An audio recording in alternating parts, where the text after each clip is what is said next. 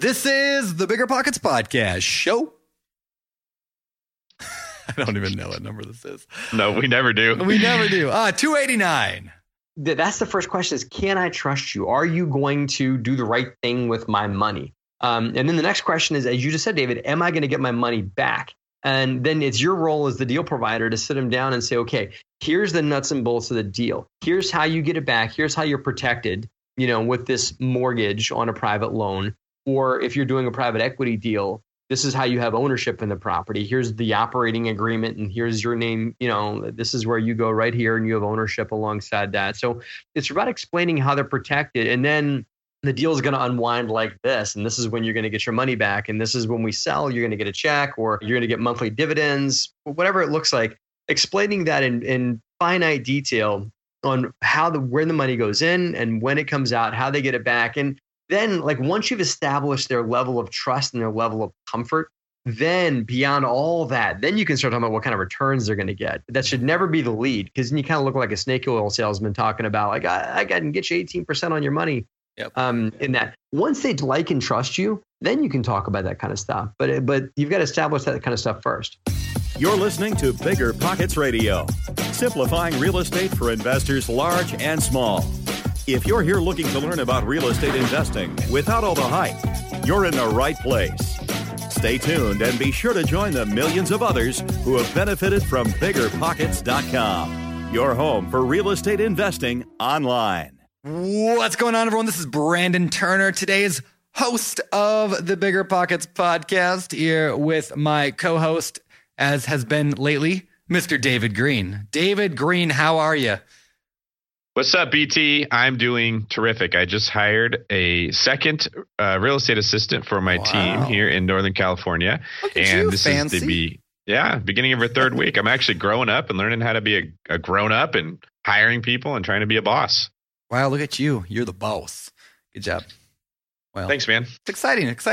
You made a comment once. I realized I just did it now to you. You once made a joke about how I never call you David. No one ever calls you David. They always call you David Green. I wonder why that is.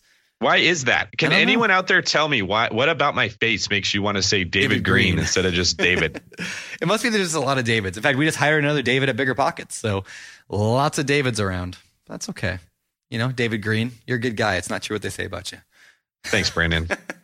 All right. Well, today's show is a topical show. Normally, we do a lot of story stuff, but today we have a guest who's been on the show a couple of times before. We dive really, really, really deep into the topic of raising money. This is something a lot of people wonder. How do you ask for private money lenders? How do you talk to them? How do you approach them? In fact, David, you and the guest even do kind of a role-playing thing, which is kind of fun, talking about how do you raise this private money. So that's what we're talking about today. But before we get to that, we got a few housekeeping things to do ahead of time. So first of all, let's get to today's quick tip. All right. Today's quick tip is very, very simple. You should be following Bigger Pockets over on Instagram. Are you not on Instagram? Well, then you're probably not an 18-year-old girl. But if you are on Instagram like I am, you should follow Bigger Pockets at Bigger Pockets. And of course, follow David Green there as well at David Green 24. And you can follow me at Beardy Brandon. We're putting a lot of real estate stuff on there. But really, follow Bigger Pockets. It's a good site. It's a good Instagram page. Good stuff there. That was an easy quick tip, right? Very easy. And a little self-serving, whatever. I'll take it. Slightly. Let's see which one of us gets more follows on our Instagrams from what we had before. Oh, this is such a good idea. All right. Well, Come follow me. Don't follow David. Or you can follow both of us. Remember when you had to pay to get a lead's phone number? It was like the dark ages until Deal Machine made skip tracing a thing of the past. Now, with your Deal Machine plan, you'll get unlimited access to phone numbers and contact information for no extra cost. That's right. Get high quality, reliable information trusted by leading financial institutions, all fully compliant with the federal Do Not Call list. Explore over 150 data points, including age, gender, marital status, occupation, and a ton more. Trust me, this is the data you need for off-market deals. With new filters, people flags, and color-coded phone numbers, lead management just got a ton easier. Ready to step up your investing game? Sign up for a Deal Machine plan today and gain immediate access to this unlimited treasure trove of contact information and phone numbers. Just head to DealMachine.com/BP. Transform your lead generation and deal-making strategies with Deal Machine. Sign up today and start exploring the unlimited possibilities at DealMachine.com/BP. You might think you want real estate, but that's not true. What you really want is passive income. With new investors struggling to find deals or get enough money to buy them and veteran landlords tired of the constant tenant phone calls, is there a better alternative? Actually, there is.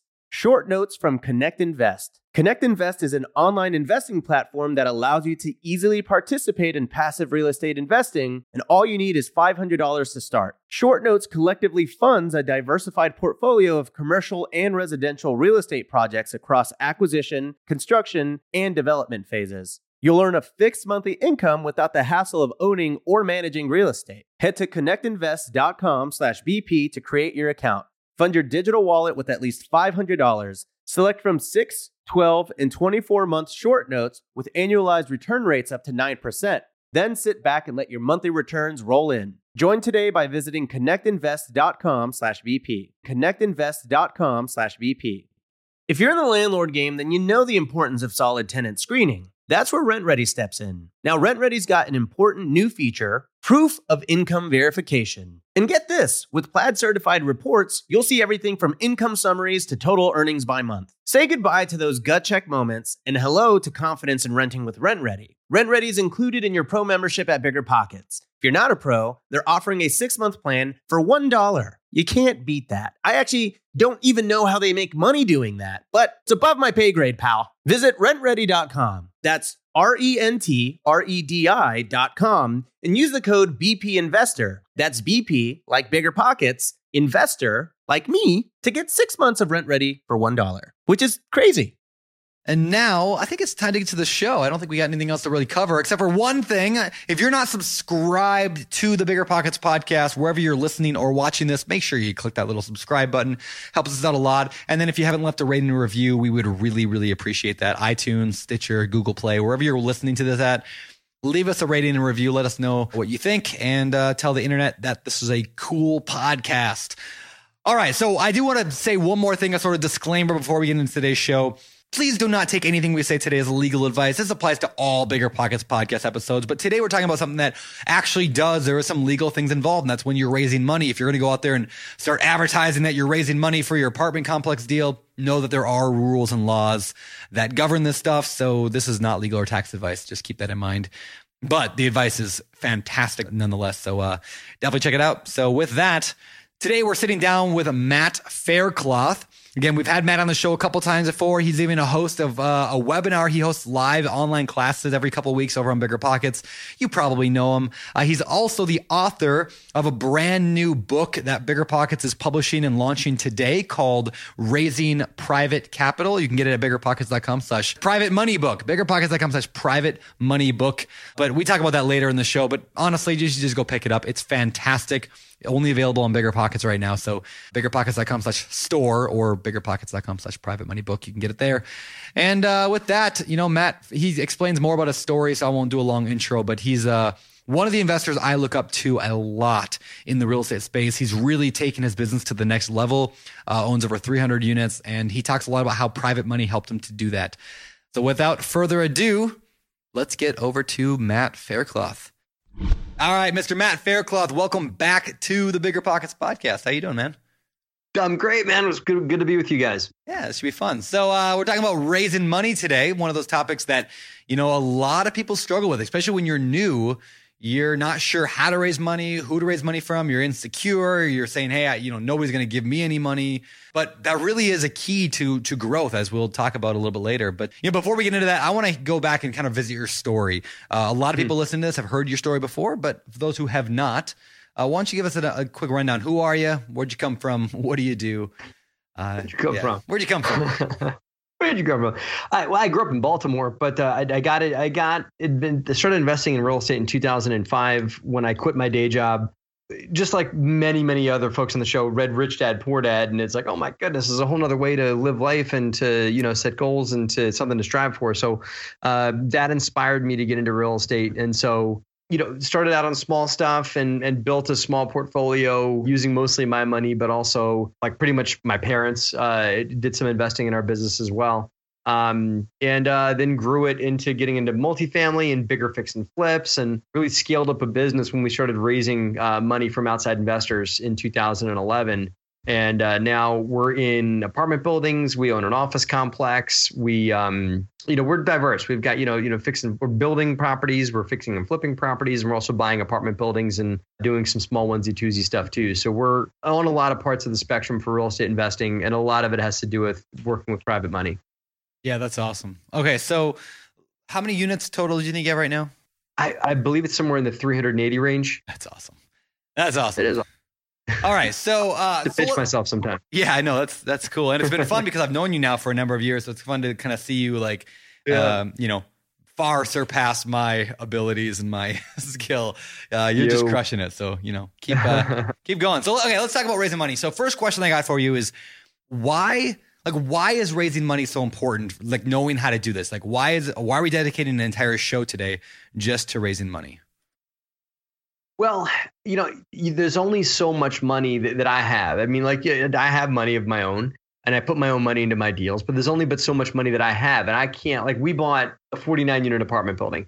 I could not, at my capacity at that time, could I have bought that building on my own with my own capital. So raising money allows me and investors it allows them to access the deals they wouldn't have access to if they didn't have, other people's money working alongside them. So just lets me control and take on bigger deals. In other words, you can grow more. Yeah. So you can grow more, and that makes sense because you're using capital to kind of fuel the skills that you already have. Tell me how this is beneficial for the person who's actually letting you borrow their money. Well, it gives them exposure to, to other forms of investment. It gives them a wealth building tool that they wouldn't have access to through a financial planner or through Wall Street. Now, I'm not a huge fan of Wall Street as a place to invest. I mean, and I think that because there's just not a whole lot of control, but a passive investor has more control, has more collateral. Like if Microsoft goes down to zero tomorrow, I can't go take the CEO's house, You right? try. But you try. Yeah, right. I could try, but I don't think I'd get past the gate. I don't think I'd get past the security gates and the Dobermans, But if I loan someone money, and I have, if I loan someone money, then I could go and take the collateral. I have something that's tangible that's a just in case security safety net that's there on a loan. In that. So it's such a better investment from a passive investment standpoint for investors because they have collateral, they have better rates of return, they can compound the interest and it can grow exponentially. So many different reasons why it's better for them too. Well, so a lot of people ask me when I talk about how I raise money from people or I tell them examples or stories of how I've done it, they say, well, why wouldn't that person just go do their own deals then? Why are they going to be happy with, X% as a loan? Why don't they just go and do it themselves? Right. They just go and they do it on my own. And some investors could and should, but most of the time, the folks that I've worked with, it's because of time and experience. They don't have either one of those two things. Most of the people that invest with me that I've worked with for private investments, they're working their tail off or they just love what they do and they don't want to put the time in to go and run the fix and flip or to go and find the rental property or do whatever it is, but we as real estate investors have time. One thing that we need more money, but we have time to put that money to work. We also have experience that we can put forth, experience, relationships, contacts, deals, whatever it is, which that, the doctor or the dentist or the person or the school teacher, whatever it is that has a profession, they might not have any of those things. Especially the time is the biggest one. And it takes time to run this business. And that's something people discount too much, is that it takes time to run deals and to find opportunities and to make contacts and stuff. So. Yeah, I love that. I love it. All right. Yeah. So I guess, I've told this story before here on the show, but I'll say it again. Like I did my very first private note, a loan. I said this back when we launched the Dave Van Horn notebook, right? So I did a private note, a loan on somebody, a friend of mine. And I think I charged him because it was a friend. I charged him like 8% on a flip that he was doing. And so it wasn't even that much. Like I feel like I gave him a really good deal. In fact, I usually pay a lot more than that to my private lenders. But it was my first time. Yeah. That 8% was the best money I've ever made. Like I loved getting that check because I did nothing for it at all except for walk out to my mailbox and pick up a check. I I love that money. And as a private lender, I realized like that's like the top of the game is being a private lender. And so like, that's why when people are like, well, why would that person want to lend? Because it's the best money they can make. Like it's really good money. Because it's easy. Yeah. It's easy. And there was collateral. Did you have a mortgage? Yes, I did. Yep. Yeah. So you had a collateral. Right. You had collateral. You sleep easy at night knowing your money's protected. Exactly. And you're getting this monthly check that's probably backed up through rents that he's getting or through, other business ventures that he has going on is providing that monthly check to you.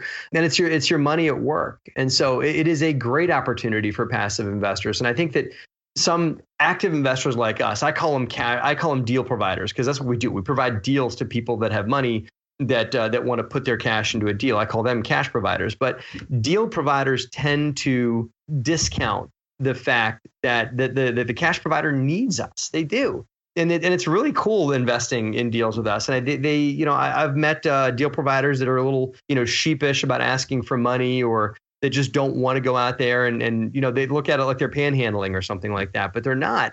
Yeah. These people want the opportunities. And if you present them in the right way, you can build somebody's wealth through investing in your business, So this is something I've talked about before as well here on the show, but it was like this fundamental shift in my mindset back, I don't know, it probably happened like 6 years ago when all of a sudden I realized I was not begging for money. I was offering an opportunity. And when when I first thought of that, like everything changed. I stopped getting worried and being all sheepish about asking people for money and raising money. It was like, no, I'm the hot girl at the bar. Like I've got the deal.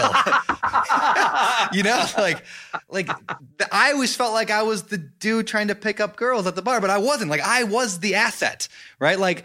And once I realized that, like everything became easier in that regard because I just changed my attitude. You should probably in your book have a chapter called like the hot girl at the bar. Right. I should. Yeah. I should add that in. The hot girl at the bar. That's hysterical. I love that. But anyway, it's funny, but it's true. Yeah. Yeah. So I would like to say there's something about this, right? Like actually investing with somebody else and giving your money and not having to do the work, it not only gets you a return on your money, but when you're not working on a deal and you're not stressing on it and you're not putting your time and energy and resources into it, it also allows you to go out there and make money in other ways that the deal finder can't do because he's working on that deal. There's this term in economics called opportunity cost. And it basically speaks about anytime you choose option A, it's not just the money you're making or losing with option A. You have to consider what you could have made with option B, right? Yeah. And in this deal that Brandon let his friend borrow money, he made 8% interest on it. But how much money do you think you made during that same period of time doing other things because you didn't have to manage the contractor and manage the rehab and find the deal and deal with the problems that came up and there's something to be said for even though there isn't necessarily a monetary cost you can put on it, there is absolutely an opportunity cost you can put on it when you take on a deal yourself. So there's some people that have learned enough about investing that they feel like they can choose the right operator and they can make the right decision. And they do way better letting somebody else invest for them and make money on the return. And then they put their time into other things. Mm-hmm. Absolutely. Absolutely. That's a great point. So can you tell me, for people who are hearing this and then they're asking like, well, maybe this is something I should do, but I feel scared, right? Is using other people's money risky? So it can, of course. So the short answer is yes, it can be unless you find the right deals. And I think that it's up to the deal provider to do that. I mean, their side of the bargain is to find, safe investments and deals that have been vetted and to know what they're getting themselves into and not just go and take this cash provider's money and go put it on the roulette wheel of real estate, right? That's not what you want to do. You want to establish the right contacts and put the right property manager in place if that's what you're going to do, or do, property manage yourself, whatever it is. But mitigate that risk to make sure that the cash provider is well taken care of, because you as the deal provider are a steward of that cash provider's money. And I think that when you forget that is when it gets real risky. And you treat it even as if it's above your own money, that it's super important. And these are you are a custodian.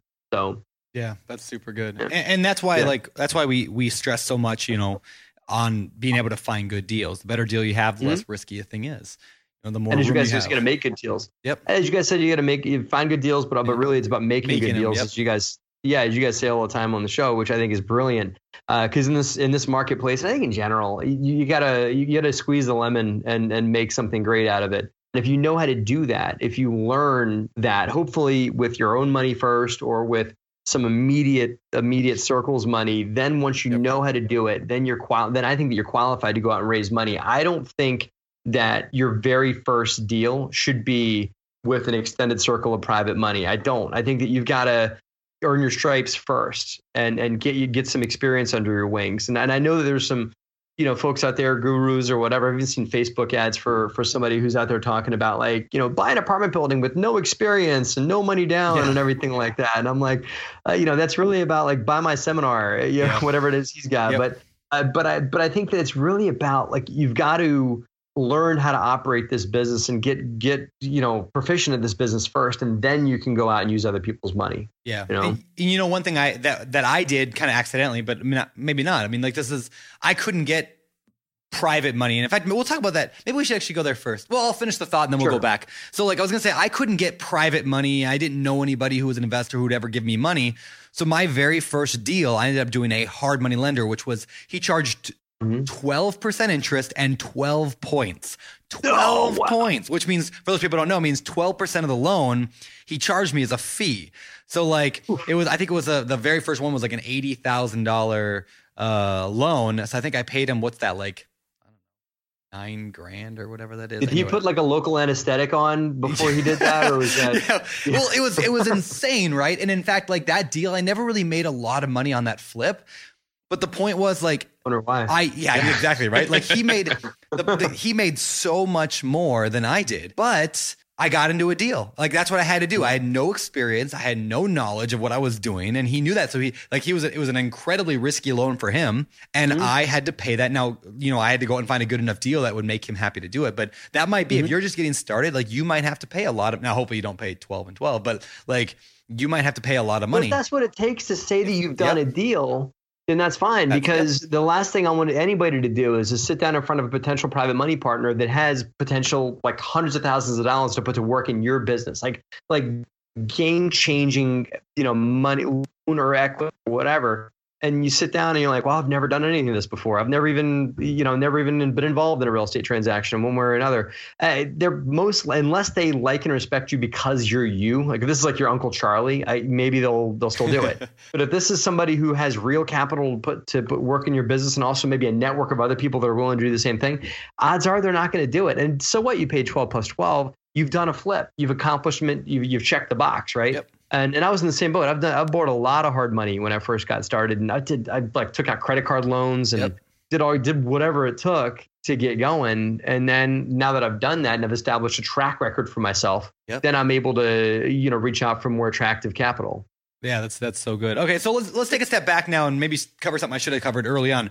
What are we talking about when we say raising money? I mean, for those people who are still like, well, what are they talking about? I mean, were you thinking like, this is Uncle John who's going to give us some money? Or are we talking like going to putting on a suit and going to a skyscraper to pitch people? Or what do you mean when you say private money? Right. So when I say raising private capital or raising private money, I mean going to folks that are in your circles. It doesn't have to be an immediate circle. It doesn't have to be like, your parents or your siblings or whatever. It just people that in your greater circles, and explaining to them what you do as a real estate investor, showing them and understanding how real estate investors can benefit those that don't want to do it full time like we all do, right? Explaining all of that and then enrolling them in the possibility of working with us as a private money partner in whatever fashion that looks like. When I say raising private capital, I'm talking about doing it out of your own network. Could be your Facebook community, could be whatever it looks like, and in that, but it does not necessarily mean, like you said, putting on a suit and walking into a skyscraper and convincing a hedge fund to put $10 million to work in your business. That's probably not the first step. The first step is probably going to the guy you went to high school with, that you're still friends with on Facebook, that you happen to know has a good job that he loves, but just doesn't have time and he wants to put it to work in the business.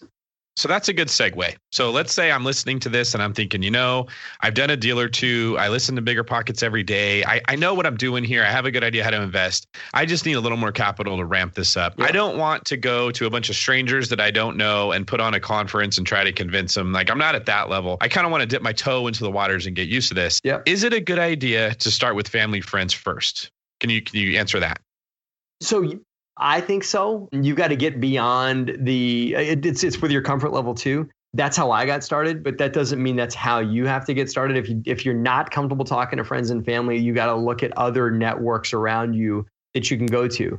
I joined a BNI group, which is a networking group, and everything like that. I was able to, form some strategic alliances with money partners through a BNI group. And so there's other networking organizations you can go to that are outside of your local RIA group. In that, but I do recommend talking to friends and family. I think that there's someone, if a deal provider or an investor has that fear, they really need to examine why they have that fear. Is it because that they're not confident in themselves, or is it because they are worried that they're going to lose their friends and family's money? Why do they feel that way first? Let's examine that and their confidence in their business and themselves before they go and completely discount. I won't talk to people that are my friends and family. Yeah, maybe you know in your heart you're not ready yet, and that's why you don't want someone you know to go into business with you. Okay. Right. Yeah. Right. Maybe that's what it is. Maybe that's why you're not comfortable, putting people that you like and care about at work in your business. But if you're not comfortable doing that, I would ask questions before I'd completely discount it. So why don't we try this? Why don't you approach me? I'll be your buddy from high school who has done well and I have some money. And you approach me with this proposition that you want to use my money to earn more money. And we'll role play that for people to hear so they can kind of get an idea of how easy these conversations can be. Okay, cool. So are you still David Green? Yeah, I'll be David Green. Okay, cool. You'll be David? Okay, cool. Hey, David, what's up, man? How you doing? What's going on, bro? How are you? So what do you do these days? What are you up to? Last time I checked, you were in another job. What are you doing these days? Well, I was investing in real estate, but I became a realtor and I started a team, and I'm just, man, it's kicking my butt. I'm working 16-hour days selling a bunch of houses. I just don't have any time left to do anything with my money. Oh, that's crazy. So, well, I'm really active in investing, and I'm on the other side of it. I've got more deals than I have money. We just bought an apartment building. I've got, a bunch of fix and flips going and stuff like that. And it's really insane that I'm really excited. It's the problem I'm having is, I have all these deals and not a lot of money to put forth into it. Sounds like you got a Lamborghini, but no gas. Yeah, I know. I need gas. So to put a pin in it here, what I find that you threw me off by saying that you're an active that you weren't investing before, because what I find, here's what I do. When I say that I'm active in investing, what I do when I bring that up and I tell people, even if you're not a full-time investor, you should mention that you're a real estate investor. When you talk to people at the cocktail party or at the, at wherever you are, just say, I'm a real estate investor. Even put it on Facebook, whatever it is. Because you'll find that a lot of people say, man, I sure wish I could invest in real estate too, but I just don't have the time. And that's the key phrase that the potential private money partner or the cash provider says. And when they do, you can easily turn that around and say, you know what, David Green, I understand you don't have the time, but guess what? I do. And I have the network, the time, the resources, the know-how to help money to work in real estate. Could show you a way to make that happen. And that's when the light goes off in your head and everything like that. It's like, you know what? He's right. I have money to put to work in real estate. And, and he could, and what you go further with is like, well, maybe I don't have a whole lot of cash, but is what I talk about further in the book is the other means that people might not realize they even have to put to work in your real estate business. So these people don't need to have like $500,000 in cash just sitting in their savings account that could go to work in your business. They could have a retirement account. And, there's a lot of different ways you can put retirement money to work in real estate. They could own their home free and clear or almost free and clear, and they can put that money to work in real estate. So they don't have to be independently wealthy with just millions sitting around waiting for somebody to come and pitch them on a real estate deal. As real estate investors, we need to get educated in different ways that money play in our business and then become educators to potential private money partners of, this is how your money can work for me, and this is how it's going to benefit you and how I can make you wealthy through means you didn't even know about. So I feel like the biggest concern that most people are going to have is, how do I know I'm going to get my money back? Like the return is important, but I don't think that people even listen to you about that until they feel safe with this proposition you have. How do you handle that objection from people when that's what they're concerned about? That's great. And I think that you're bringing up the number one question that a potential cash provider has when they're looking for the first time to invest with somebody. And so many deal providers I talk to want to get into the deal. They want to talk about how sexy this apartment building deal is or how much money this fix and flip is going to make and everything like that. But what the thing is that the cash provider doesn't, that's not their first, second, or third question. It's not. They care more about, first question is like, can I trust you? Yeah. And unless it is your Uncle Charlie or your cousin Joanna or whatever, right? That's the first question is, can I trust you? Are you going to do the right thing with my money? And then the next question is, as you just said, David, am I going to get my money back? And then it's your role as the deal provider to sit them down and say, okay, here's the nuts and bolts of the deal. Here's how you get it back. Here's how you're protected, with this mortgage on a private loan. Or if you're doing a private equity deal, this is how you have ownership in the property. Here's the operating agreement, and here's your name. This is where you go right here, and you have ownership alongside that. So it's about explaining how they're protected. And then the deal is going to unwind like this. And this is when you're going to get your money back. And this is when we sell, you're going to get a check, or you're going to get monthly dividends, whatever it looks like. Explaining that in finite detail on where the money goes in and when it comes out, how they get it back. And then once you've established their level of trust and their level of comfort, then beyond all that, then you can start talking about what kind of returns they're going to get. That should never be the lead, because then you kind of look like a snake oil salesman talking about I can get you 18% on your money. Yep. In that, once they like and trust you, then you can talk about that kind of stuff. But you've got to establish that kind of stuff first. I love that you said that, because again, I think a lot of people want to lead with, oh, you're going to get a 10% return, you're going to get a 12% return. But like you said, that's not what they really care about. The question they want to answer is, can they trust you? Yeah. I love to start with, when I'm talking to people, I love to start with stories or talk about things that I've done, because then they get a real good understanding. I had a buddy, I needed money for a triplex, so he let me in the triplex. He was earning, a good return on his money, and it made sure that he was safe. So if I packed up and moved over to Mexico for go live on the beach and be a bum, he could take the property back and actually would make more money than what he was making from me lending. And by telling a story like that, it illustrates that they put themselves in that person's shoes without you trying to sell them anything. I mean, stories are just fantastic for reasons like that in general. Yeah.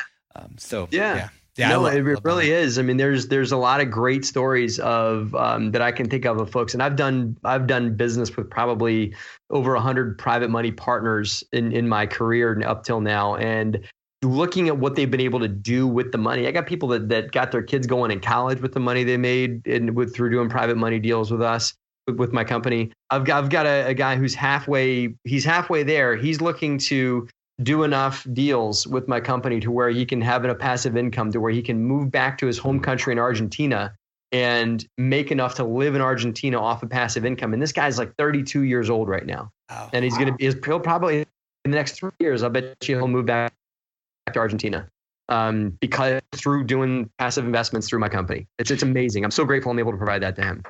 There's something about real estate I was thinking about as you were talking, Matt, where I was comparing it to other investment opportunities. I don't know of anything else that you can buy and have collateral of the property you can take back if something goes wrong. Yeah. If you buy Bitcoin and the price of Bitcoin drops, there's nothing you get in return for that. If you buy stocks and the company goes, the stock drops, you get nothing in returon. I can't think of hardly any. Even if you buy a bond, and a bond is a loan, but the company could easily just file bankruptcy. Oh, that loan goes away. Bye-bye. I mean, there's very little things have true collateral aside from sticks and bricks in real estate. That's awesome. It really is. Yeah. Well, cool. So I want to shift gears a little bit here and talk about the couple different types of raising money. When people talk about debt money or equity, what is the difference? Mm-hmm. Which do you prefer? How should listeners kind of approach that? Can you talk about that for a little bit? Yeah, well, I recommend that people start with debt because it's simpler, it's easier to understand, it's not complicated, there's way less regulations around it and everything like that. And what is the difference there? Sure. Debt is the simplest way to explain debt is just borrowing money. It's me going to David and say, hey, David, can I borrow, $10 to go buy my lunch over here or something like that. Or it's borrowing $100,000 from David from his self-directed IRA account, and then giving him collateral on a property that I'm going to be fixing up and everything like that. And he and I, because it's a private money deal, I can go back and forth and negotiate the terms of that deal with him. That's what's great of private money versus hard money or bank money or whatever, that David and I can sit down and say, you know what, David, listen, this is a fix and flip. It's not producing cash flow right now. I'd like to pay you at the end of the project when the property sells. Are you okay if I just let the interest accrue until the property, sells at the end? Then David might say something like, Matt, that's great. I'm comfortable with that. Are you okay if I charge 1% more interest in exchange for letting the money, pile up until the end of the deal? And it's, yeah, that's great. Let's do that. And we can have that conversation. It's hard to do that with a bank or with a hard money lender or whatever. And so debt, that's what debt is. So it's just me borrowing money from David, giving him some sort of collateral on the property, and then me going forth and doing a BRRRR or doing a flip or doing whatever it is with the money, until the project's complete. So is it fair to say that debt is basically paying someone for the use of their money with your money, and equity is giving them a piece of the deal and paying them for their money with a percentage of the profit that comes out when you're done? Yeah. Yeah. They own a percentage of the property alongside you. That's a great way to explain it. Perfect. Okay. Awesome. Cool. All right. So now the big question people want to know, they know now what raising money is and kind of how to approach people, but how do you find them? Like a lot of people just say, I don't know rich people. I don't hang out with rich people.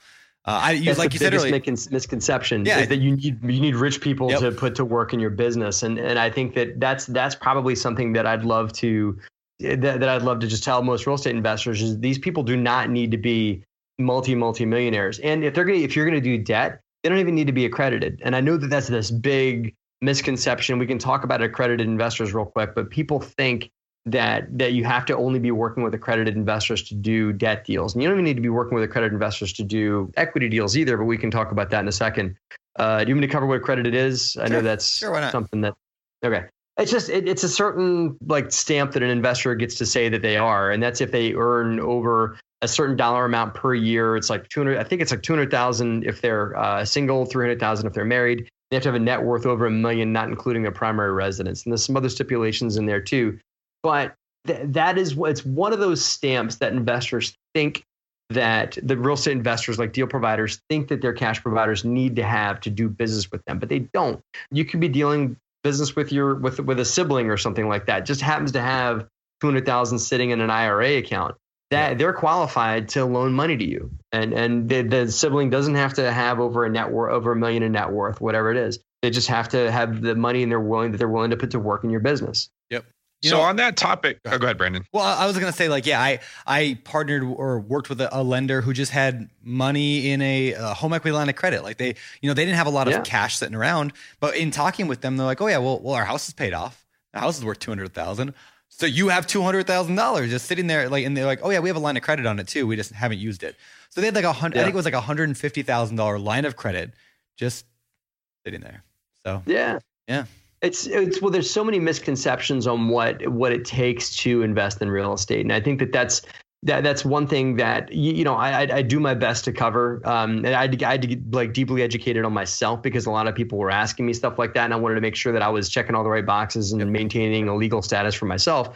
So I learned a lot about those kinds of things, and I put it out there when when I wrote the book about what you need to what it takes to cover yourself from a legal standpoint, especially when you do equity deals, because that's like this whole big gray area that a lot of people think that they're stepping into the great unknown when they start assembling people to invest on the ownership side with them. But it's way simpler than people are making it, and there's a lot of misconceptions out there around it too. Yeah, that's so true. Listeners, I'm telling you right now, it's not every day you find a game changer like RentRedi. They're not stopping with just tenant screening. They've rolled out proof of income verification. Let RentRedi handle the heavy lifting with automatic checks on financial stability and earnings. Plus, with Plaid certified reports, you'll have all the info you need right at your fingertips. RentRedi is included in your pro membership at Bigger Pockets. And if you're not a pro, they're offering the 6-month plan for just $1. How great of a deal is that? That's 1/8 of a Chipotle. That's pretty good. Visit rentredi.com. That's RENTREDI.com and use the code BPInvestor. That's BP, like Bigger Pockets, Investor, to get 6 months of RentRedi for $1. We're always looking for ways to improve, searching for better. But when it comes to hiring, the best way to search for better is by matching with quality candidates. If you need to hire, you need Indeed. Indeed is your matching and hiring platform with over 350 million global monthly visitors, according to Indeed data, and a matching engine that helps you find quality candidates fast. Ditch the busy work. Use Indeed for scheduling, screening, and messaging so you can connect with candidates faster. And Indeed doesn't just help you hire faster. 93% of employers agree Indeed delivers the highest quality matches compared to other job sites, according to a recent Indeed survey. Leveraging over 140 million qualifications and preferences every day, Indeed's matching engine is constantly learning from your preferences, so the more you use Indeed, the better it gets. Join more than 3.5 million businesses worldwide that use Indeed to hire great talent fast. And listeners of the show will get a $75 sponsored job credit to get your jobs more visibility at Indeed.com/biggerpockets. Just go to Indeed.com/biggerpockets right now and support our show by saying you heard about Indeed on this podcast. Terms and conditions apply. Indeed.com/biggerpockets. Need to hire? You need Indeed. Whether you need to buy or sell, or you're just obsessed with looking at homes for sale, Redfin's got you covered. Redfin updates their listings every 2 minutes to help you see new homes first. And they give you personalized recommendations based on the homes you like, so you can find a home that's just right for you, whether that's a cabin, a craftsman, or a castle. With the top-rated Redfin app, you can favorite homes, share listings with others, and schedule tours even on the same day, with a local Redfin agent who can help guide you through the whole home buying process. And if you're looking to sell, Redfin agents have the experience to help you get the best price possible for your home. That's because they sell twice as many homes as other agents. With a listing fee as low as 1%, Redfin's fees are half of what others often charge, which means you'll have more money to put towards what matters most to you, like your next home. In fact, last year, Redfin saved home sellers $127 million. No matter where you are in your real estate journey, Redfin can help. Download the Redfin app to get started today. So what do people need to know about raising money and making sure that they're not breaking any SEC guidelines or rules?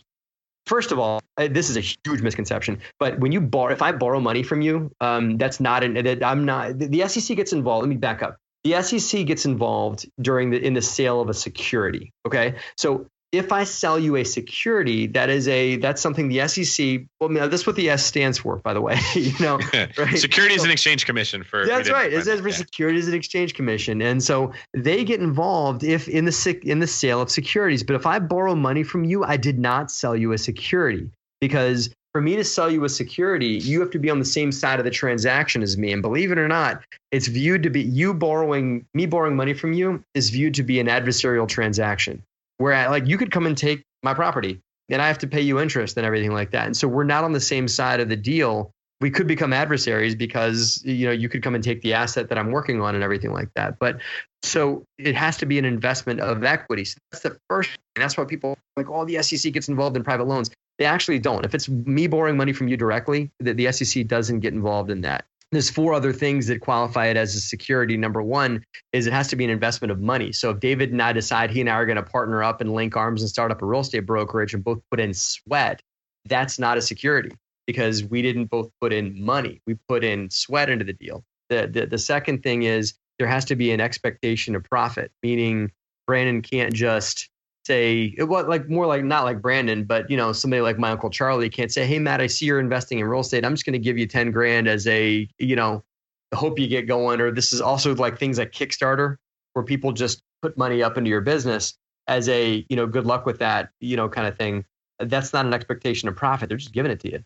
So those things discount it from being a security. And the other thing is, I just said, you have to be on the same side of the transaction. And there's another one. And geez, I'm on the spot here and I'm forgetting it. So that's all right.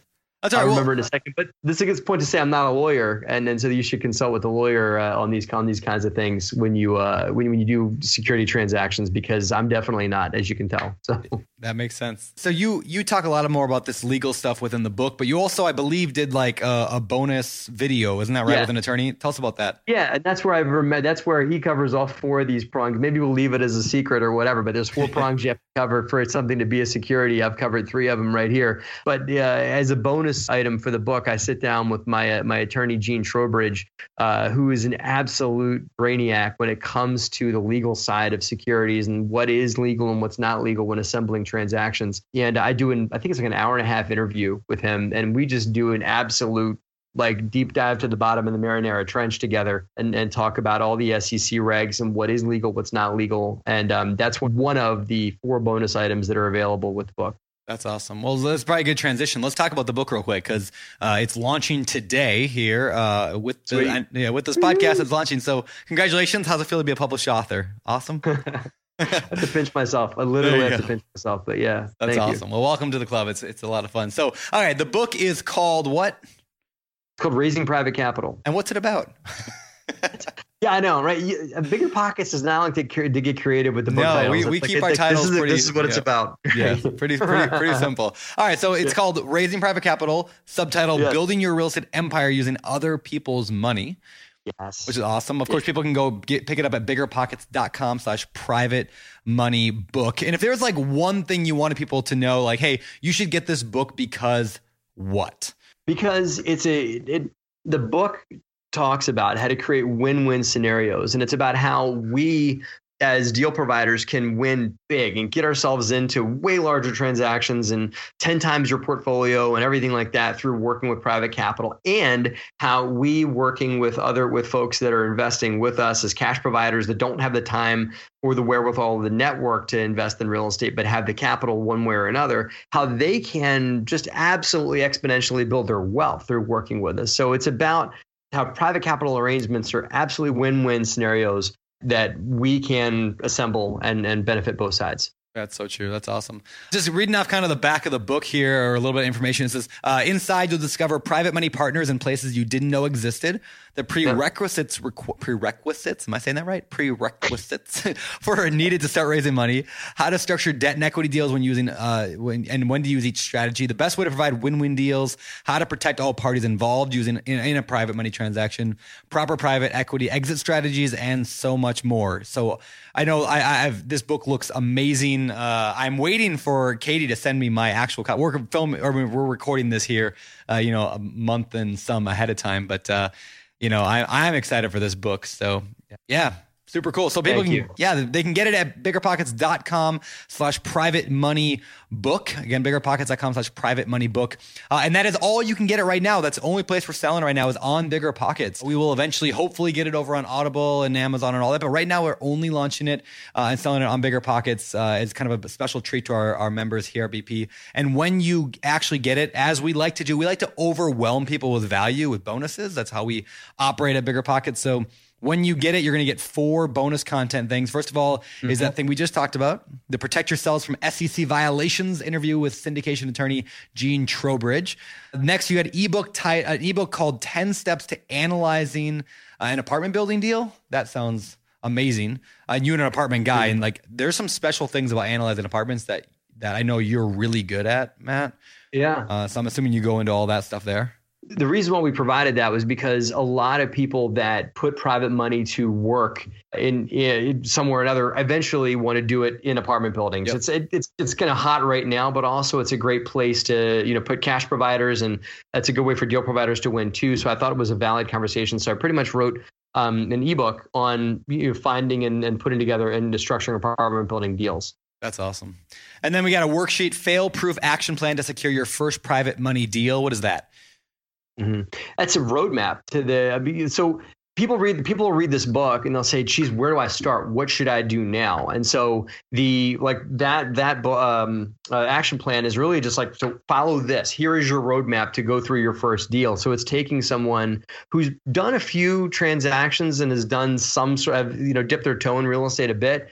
But okay, I'm ready to start raising private money. What should I do now? Well, that action plan, that roadmap is it. Like that's follow this, and this will pretty much talk you through the action steps of the book. And it's like an interactive workbook that they can just fill out, and it'll take them through their first transaction. Perfect. And then of course, we like to encourage people to take action quick. And because again, if you don't jump at stuff, life passes you by, right? So we are offering a exclusive launch only online class with you. It's a live class. So this encourages people. We want you to pick up the book. We want you to start changing your life right away. So for those people who buy in the first 2 weeks of this launch, before August 10th, you're going to get invited to a special live online class with Matt. Matt, what are you going to be talking about in that class? We're going to talk about structuring your first equity deal. And I talked about how people should start with debt.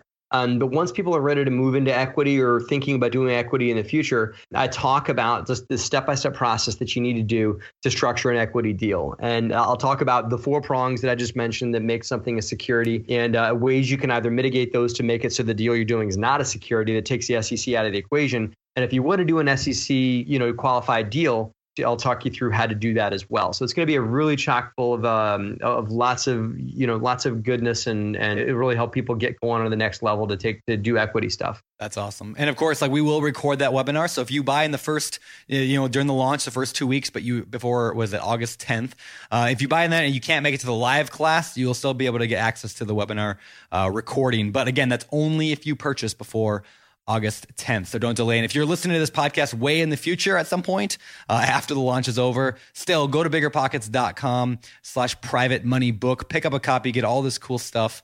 And the book really is like going to change lives. I mean, really, like you said earlier, it took you, I think you mentioned earlier before we started recording that it took you like 6 years, right, to get to 30 units. And then it took another 6 years to get to 300. Like this literally helped you 10x your business once you learned how to harness other people's money. It's been incredible. Raising private capital has been a game changer for us. And if I look at the lives of the people that have worked with us as well, it's been a game changer for them too in investing in our business. Yeah, super cool. And one reason I'm excited to read this is because, like I have not raised a lot of money. I've raised some money, but I'm nervous every time. Like it always kind of is a scary sort of thing. But the truth about anything, when you're scared of doing anything, the more you educate yourself, the less fear you have typically of that. And so I'm excited, more than usual for this book because I want to learn, like I want to get over that fear of asking people and to work with people to raise my money for my deals. So anyway, super excited. So anyway, you guys check that out. Again, biggerpockets.com/private money book. Now we're going to move on here and talk about the deal deep dive, which we're going to do here next. And then we're going to do the fire round and the famous four. So let's go first to a new segment of the show, which we are just now introducing, called the Deal Deep Dive.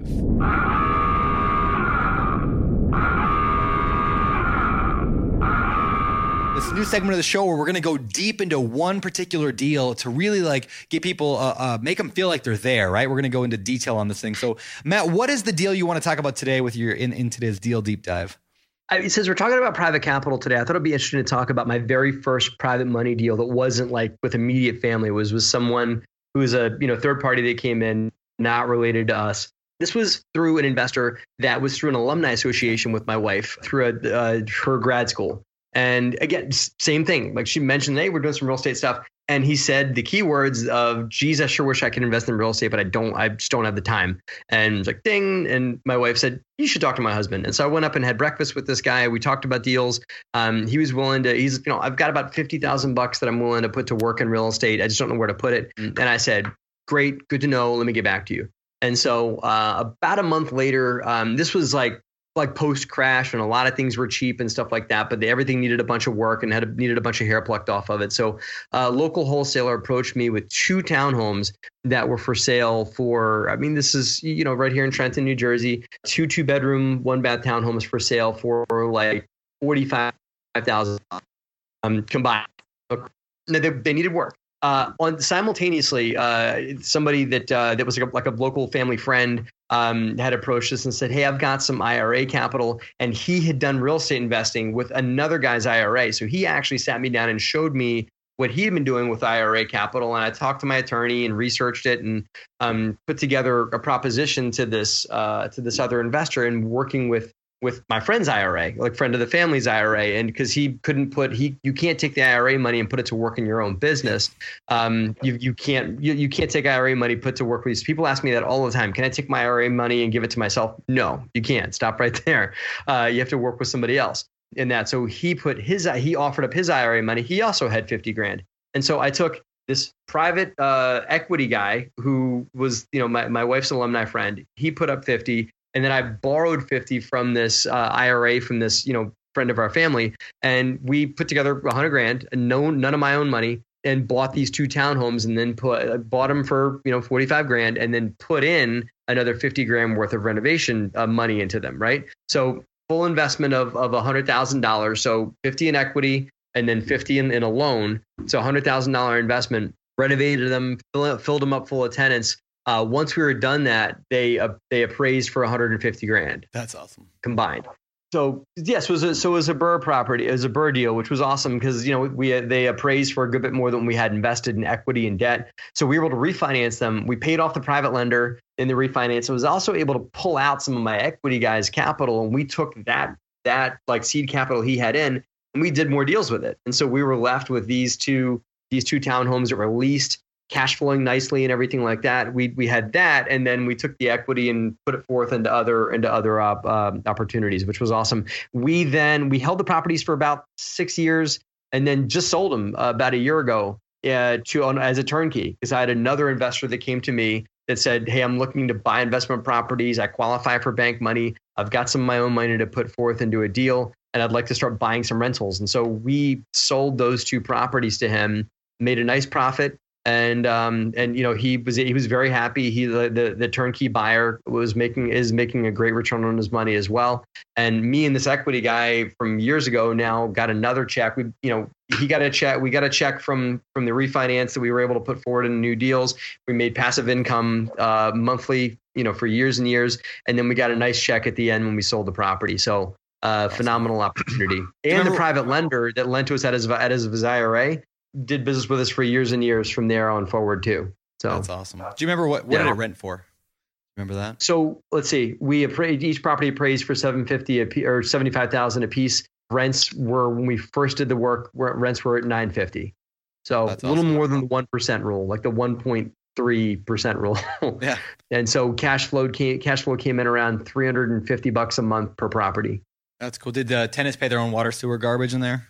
That's what's great about single family homes. Yep. I have a theory that there's no better investment than a single family home with a tenant that pays their rent on time and doesn't move. They're fantastic. Yeah, but then they move out at some point, and then you get crushed when the tenant moves out, and you got to pay to renovate it and everything like that, which is where it hurts. But once the tenant's in there, they pay all the utilities, they shovel the snow, they do everything. Yep. It's great. In fact, I'm actually talking today. I'm doing it actually like in an hour from now or 2 hours from now, from when we're recording this anyway, not when this goes live. But I'm actually doing a webinar for Bigger Pockets on single family houses, because I agree there are some fantastic benefits to owning single family houses. So that's what I'm talking about. So if you guys want to see what's going on, I'll do that webinar. I try to do every 3 or 4 months, so it's probably coming up again sometime soon. But to see what webinar is going on this week, go to biggerpockets.com/webinar to see a list. Or if you are a Bigger Pockets Pro member, you can watch replays of all the past webinars. So go to biggerpockets.com/pro replay and check out the replay on the financial freedom through single family houses webinar. That was back a few months ago. Or a month ago, whatever it was. All right. So with that, that's cool. So last question of the deal deep dive. What did you learn from that? If you had to pick out like a lesson or two that you learned from that experience of that property, looking back, both good or bad. Well, that was my first BRRRR deal. Okay. And that's before I knew Bigger Pockets and knew of that, I learned the power of buying, adding value, and then recouping some of that value through a refinance. I learned that. I learned how to structure an equity deal because me and this equity investor put together like a partnership where I did most of the work. He did some work, but I did most of the work. And that, which was a great arrangement there. And I also learned how to structure private loans. And so I learned a ton. I mean, it was a very small project in the grand scheme of things, but I learned a ton, a million times over to grow our portfolio from there. Awesome. I love it. All right. Well, cool. Well, that was the end of the first deal deep dive. Everybody, I would encourage you, if you enjoyed that segment or you like that segment, let us know. Hit us up on social at Bigger Pockets and let us know if you like the deal deep dive. We're going to be, tweaking that, testing it, kind of come up with. But I really love that idea of just going deep into a topic. So let us know your feedback again. Any of the social media networks at Bigger Pockets, and you can let us know there. With that, let's head over to the world famous Fire Round. Fire Round. It's time for the Fire Round.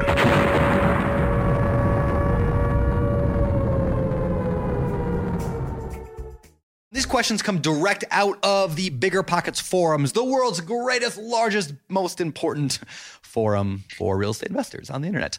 These are real questions that people are asking, and we thought you'd be a good one to answer them, helping out the community, as I know you already do, Matt. Look, number one, what kind of rates are investors getting from private lenders? And what kind of holding periods? And are they getting interest only, or are they paying, amortized for private lenders? Okay. So I rarely amortize a private loan to an investor because I recommend doing private loans for short-term projects, because if it's a long-term project, you can get better loans from a bank. Whether if you're not bankable, there's people you can work with that can be your sponsor, can help you get a loan. So I rarely do a loan longer than say like 6 to 12 months to answer the time thing. And that's why I don't amortize, because why would I amortize a loan over like 6 to 12 months? You're just not going to get the benefits of it, right? With regards to rates, I typically pay somewhere between like 7 to 9, maybe 10%.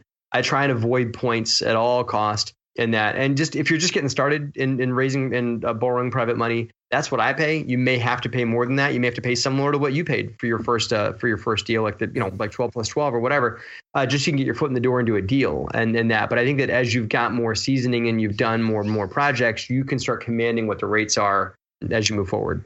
Very nice. All right. Next question. I am interested in working with private money lenders, but I see that many of the sites out there are scams. Is there a serious, reliable source for private money lenders available? Yeah, see, I don't recommend those online sites for finding private money lenders. I recommend but in the book, I talk about how to find them right around you, even though you might not think you know private money folks. I talk about how to look for them in places that you didn't think to look, and what the signs that like the signs, the hints of private money leaves and everything like that, and how to look for it. So I don't recommend looking for it online for those very reasons, because I think a lot of those sites are either scams or it's a hard money lender in disguise. Yep, that's a really good point. Yeah, people want things handed to them on a silver platter and not have to work for it. They're like, well, there should be a website of people who just want to give me money for free, and then they can right. my fee at give the me same money time. for free.com. Yeah, that's exactly. a website, right? You just go to givememoney.com and just go, and I can borrow money at 4.5% with all day. Collateral, no terms, Exactly what. Then I would invest in real estate, but it's people are looking at it. Now, if you are looking for a hard money lender, of course, there's a lot of websites out there for hard money lenders. In fact, BiggerPockets, I believe, has the largest directory of hard money lenders, and it's free to go and peruse. So biggerpockets.com/hard money lenders. And again, if you're just getting started, that might be where you have to get started, and that's fine. Just budget it. I meant to mention this earlier. People might be surprised when they hear how much I paid for private or hard money at the beginning, or how much you're paying for private money, because they're used to hearing 3%, 4%, right? Yeah. And people are talking. But the one thing I still remember the day I read it. I read it in some early real estate book back when I was just getting started with real estate, and the person just mentioned kind of offhand, like, yes, certain types of financing is expensive. Hard money is expensive. But just put it into your numbers when you run the math on your deal. And if it works out, then great. Who cares how much it is? I mean, technically, a lender can charge you $100,000, but if you're still making the profit you want, then it's worth it, right? So don't worry so much about how much they're making and, that's unfair or that's a lot of money. Like, can you still make your money? Just plug it into your math when you do your numbers. And if you're using the BiggerPockets calculators, like the flipping or the rental calculator or the Berg calculator, you can actually put those fees and points right into the calculator themselves. Run the numbers, find out. So. No, that's and how dare they make money? I mean, that's why I talk about win-win. I mean, it's like it's their right to make money too, and they deserve to do that because they are taking a risk, and so and everything like that, and they deserve to get compensated for that risk as well. But like you said, as long as your deal makes money, as long as you hit your profit points that you want to make. That's why I keep talking about win-win, because they should make money and so should you. Both sides should, and that's why I love private capital, because it's negotiable. You can discuss that until you hit a point that both sides see it as a win.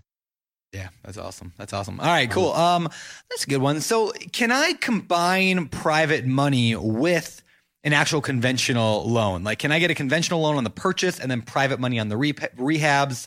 How would that work? How could I structure something like that?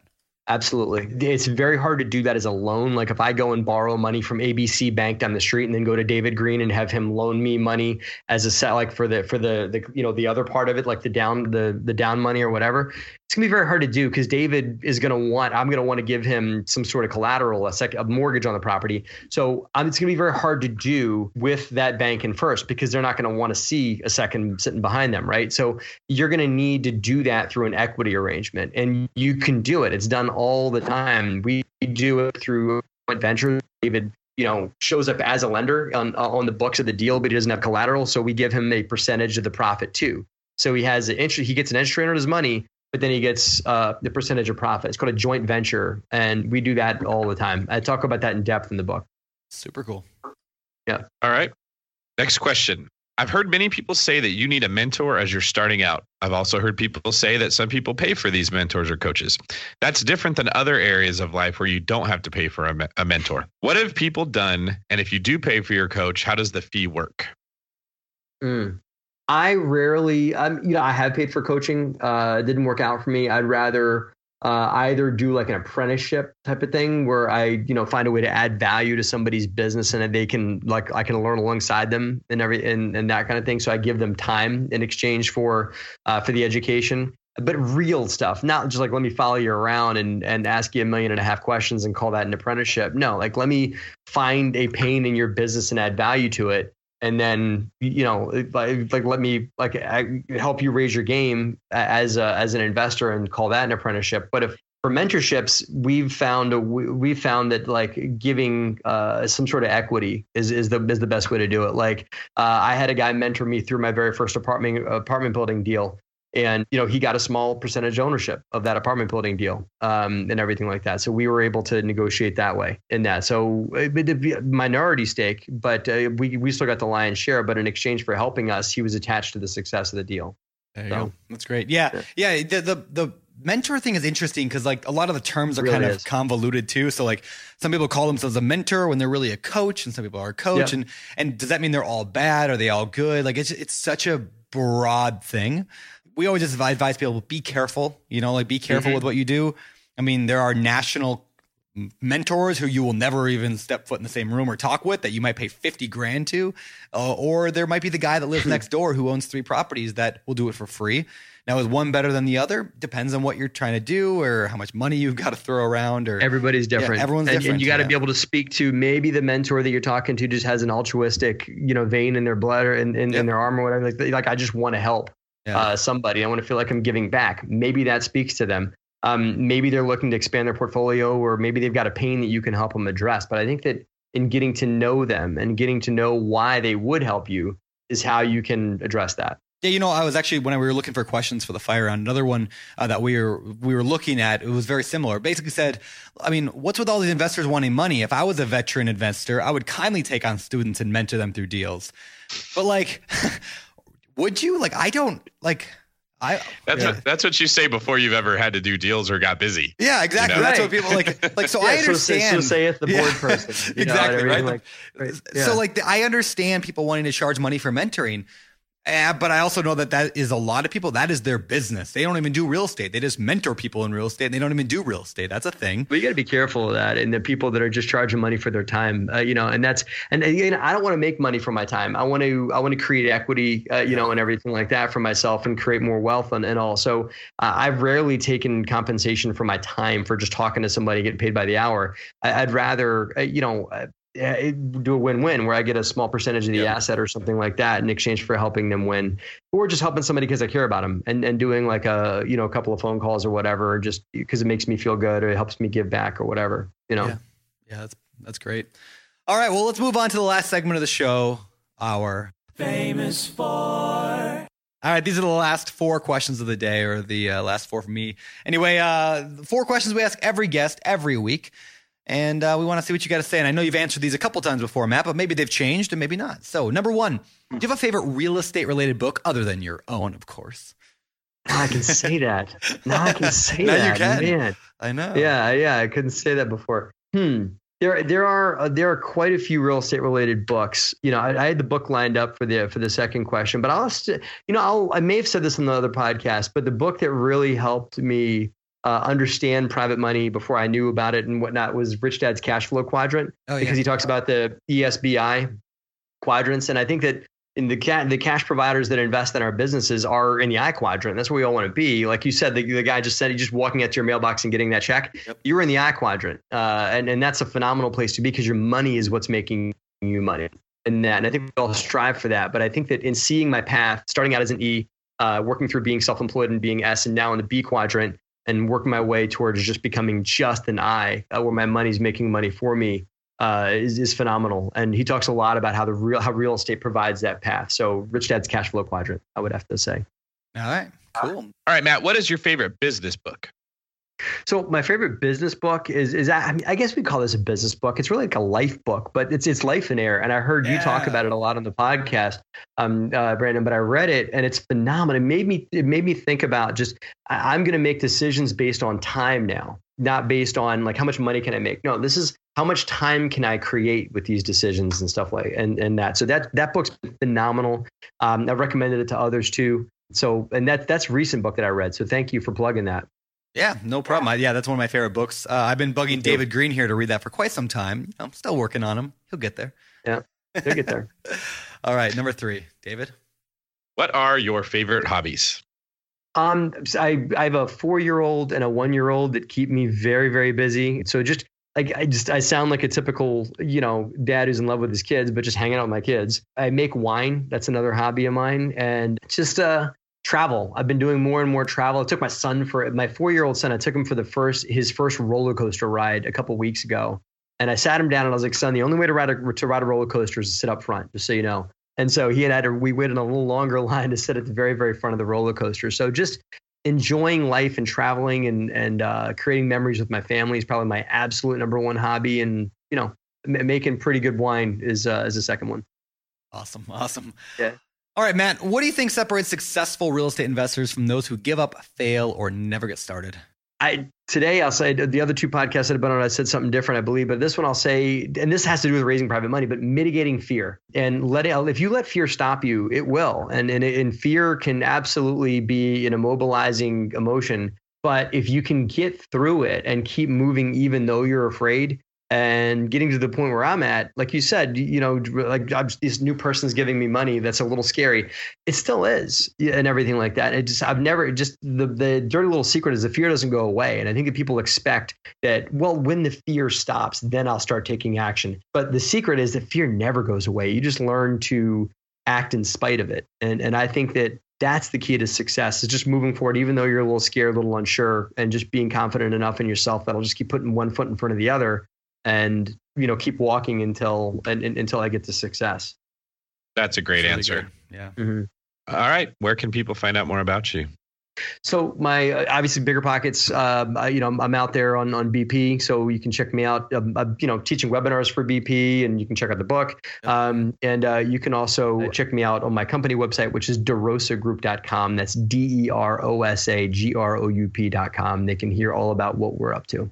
Perfect. All right, Matt. Well, like we said earlier, make sure you guys pick up a copy of the book. This is one of those books that, clearly, if it pays for itself, if you can help, get one more private lending deal somewhere in your future, or get a little bit clearer understanding on SEC rules or on, equity, debt, all that stuff. It's one of those no-brainer books. I think this is going to sell 1 billion in one copies because it helps every single investor out there. I just want to provide value. I just want to provide value to people and help them avoid making mistakes that I did when I first got started. So I talk about a lot of my personal story and a lot of mistakes that I made in hopes that, not to out myself, but in hopes to help people avoid doing that, and they can have a clearer, cleaner path to success for themselves. So that's my hope. Super cool. All right. Well, Matt, thank you very much. We'll see you around Bigger Pockets. And also, I will say this, you do an amazing job at teaching webinars here on Bigger Pockets. So make sure you guys sign up for one of Matt's webinars. You do it every other week, right? Yes. So biggerpockets.com. And oddly enough, Brandon, we talk about raising money. No way. No way. We talk about doing deals with other people's money, and how to make that happen, and how to find it, and how to assemble it and everything like that. So they should come join us for those too. They should. Biggerpockets.com/webinar. Check it out there, and you'll see Matt's upcoming webinars there. And I believe David Green here is going to start doing some webinars, teaching some classes as well. So, we're teaching the world how to do this stuff one investor at a time. So thank y'all. All right, Matt, get out of here. We'll see you later. Cool. Thanks, guys. Thanks, Matt. All right, now was an interview with Matt Faircloth. Fantastic. I know a lot about raising private money because I've done it, but I still my mind is exploding with information and excitement. I'm ready to go out and have some conversations about private money raising. Are you going to start raising some money yet, Greeny? I know we've been talking about it. If anything, Matt has me more intrigued with this than what I was before. Good. You think you know something, then you hear someone who doesn't, you realize how much you don't know. And that's definitely, this is something that's going to happen in the future. I'm absolutely going to start raising money and making an effort to do that and kind of add some gasoline to my own Lamborghini over here. There you go. That was a nice analogy there. Well, good deal. Well, I don't know.